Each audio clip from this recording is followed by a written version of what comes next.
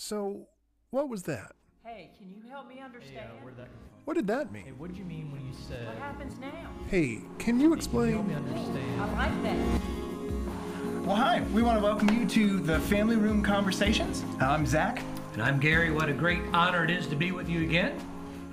and we just want to remind you that this is an opportunity to kind of respond to some of your questions from the sermons and sermon series during the week. And so if you have those, please share them with us. We would love to hear from you and talk about them during these sessions. We have a couple questions we want to talk about this week. Sure. We've been talking about the church. We've kind of specifically been talking about fellowship the last 2 weeks. Right. I want to say kind of first of all, I know that we've had a couple people asking for your notes about the sermon. Is there any way they can get those? Yeah, or- I've had people email me, call me, text me, and say, hey, could I actually get a copy of the notes you speak from? And so, yeah, it's real easy. If you want them, you can email me, text me, talk to me after service. I'll be happy to send them your way. No problem. Perfect. Okay. Well, let's kind of dive in. I thought your sermon was very kind of timely this week. You talked a lot about what the church is. And in this time, it seems like a lot of that is being deconstructed. You know, a lot of people aren't physically attending a service on a Sunday, but are they still participating in church? And how can we still participate in what Christ and what the Bible says true church being is? And so can you kind of speak to that? I know you talked about it on Sunday, but can you kind of tell me at its most reduced point, what is the core being of the church?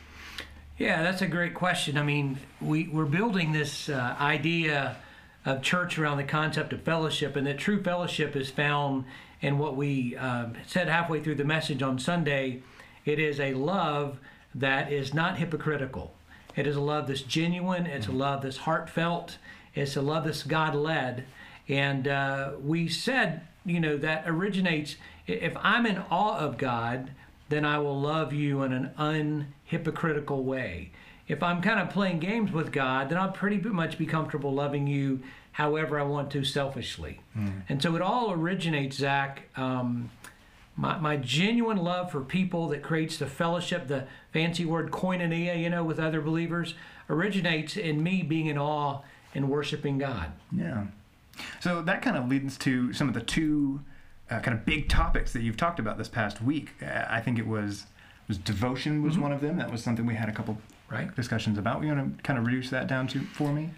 Yeah, I wanted everyone to understand that the book of Acts characterizes essentially 3,000 new believers. And in the next verse, it says they devoted themselves to 4 different things. And I wanted us to understand that whether we're doing it online or in person, it's a decision we have to make within ourselves. And the word devotion that Luke chose to write is powerful. I mean, it's meaning that I'm very committed, that I'm persistent in pursuing something I'm intentional about it.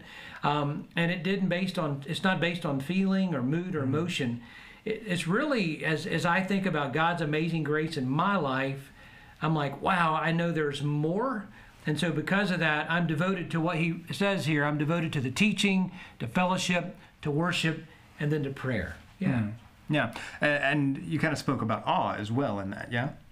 Yeah, well, it continues, and it says that this group of people, the 3,000, essentially 100 people who constituted this church, they were in awe of God. And what fascinates me about that is the fact that they were from like every nation under heaven. They had all been God-fearing Jews. They had now believed in Christ. Varying ethnicities, language, economics, education. There was a diverse group, and yet the unifying factor was them being in awe of God. And that just drew them from all their plurality and diversity to be unified in an amazing way.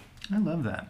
Speaking of unification, I remember one of the quotes from the scripture that you took this week was, they had everything in common. I don't remember what verse that was in specifically, but I do remember that a couple verses before we were emphasizing just how incredibly diverse these people were. I know they fit hand in hand because this is the Acts 2 church, right?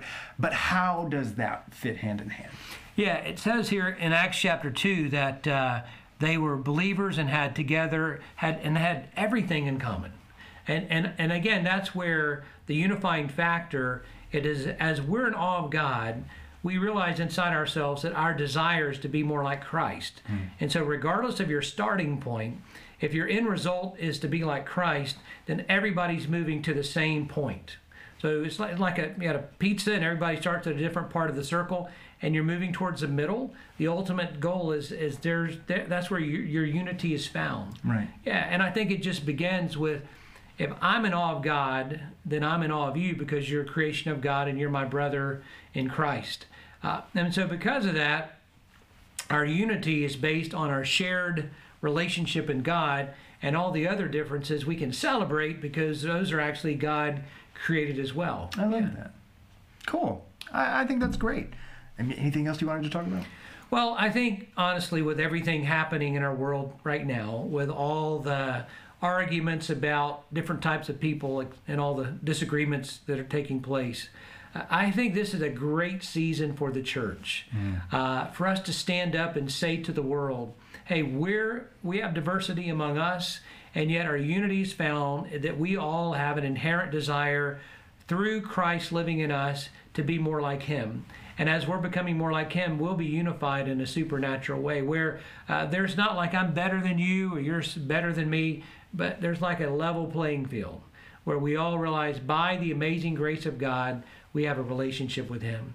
And when we celebrate that, then we can celebrate that by God's amazing grace, you have a relationship with God and others as well. Yeah. I love that because we get so caught up in, even especially in the church world, in the what somebody called the wallpaper of belief, the kind of the not foundational disagreements that we might have. But at the end of the day, it's Christ that unifies us. It is. And it's Christ that's the same. Yeah. I love that. And we have to remember three real simple truths. At the beginning of the Bible, we are all, it doesn't matter who we are on planet Earth, made in the image of God.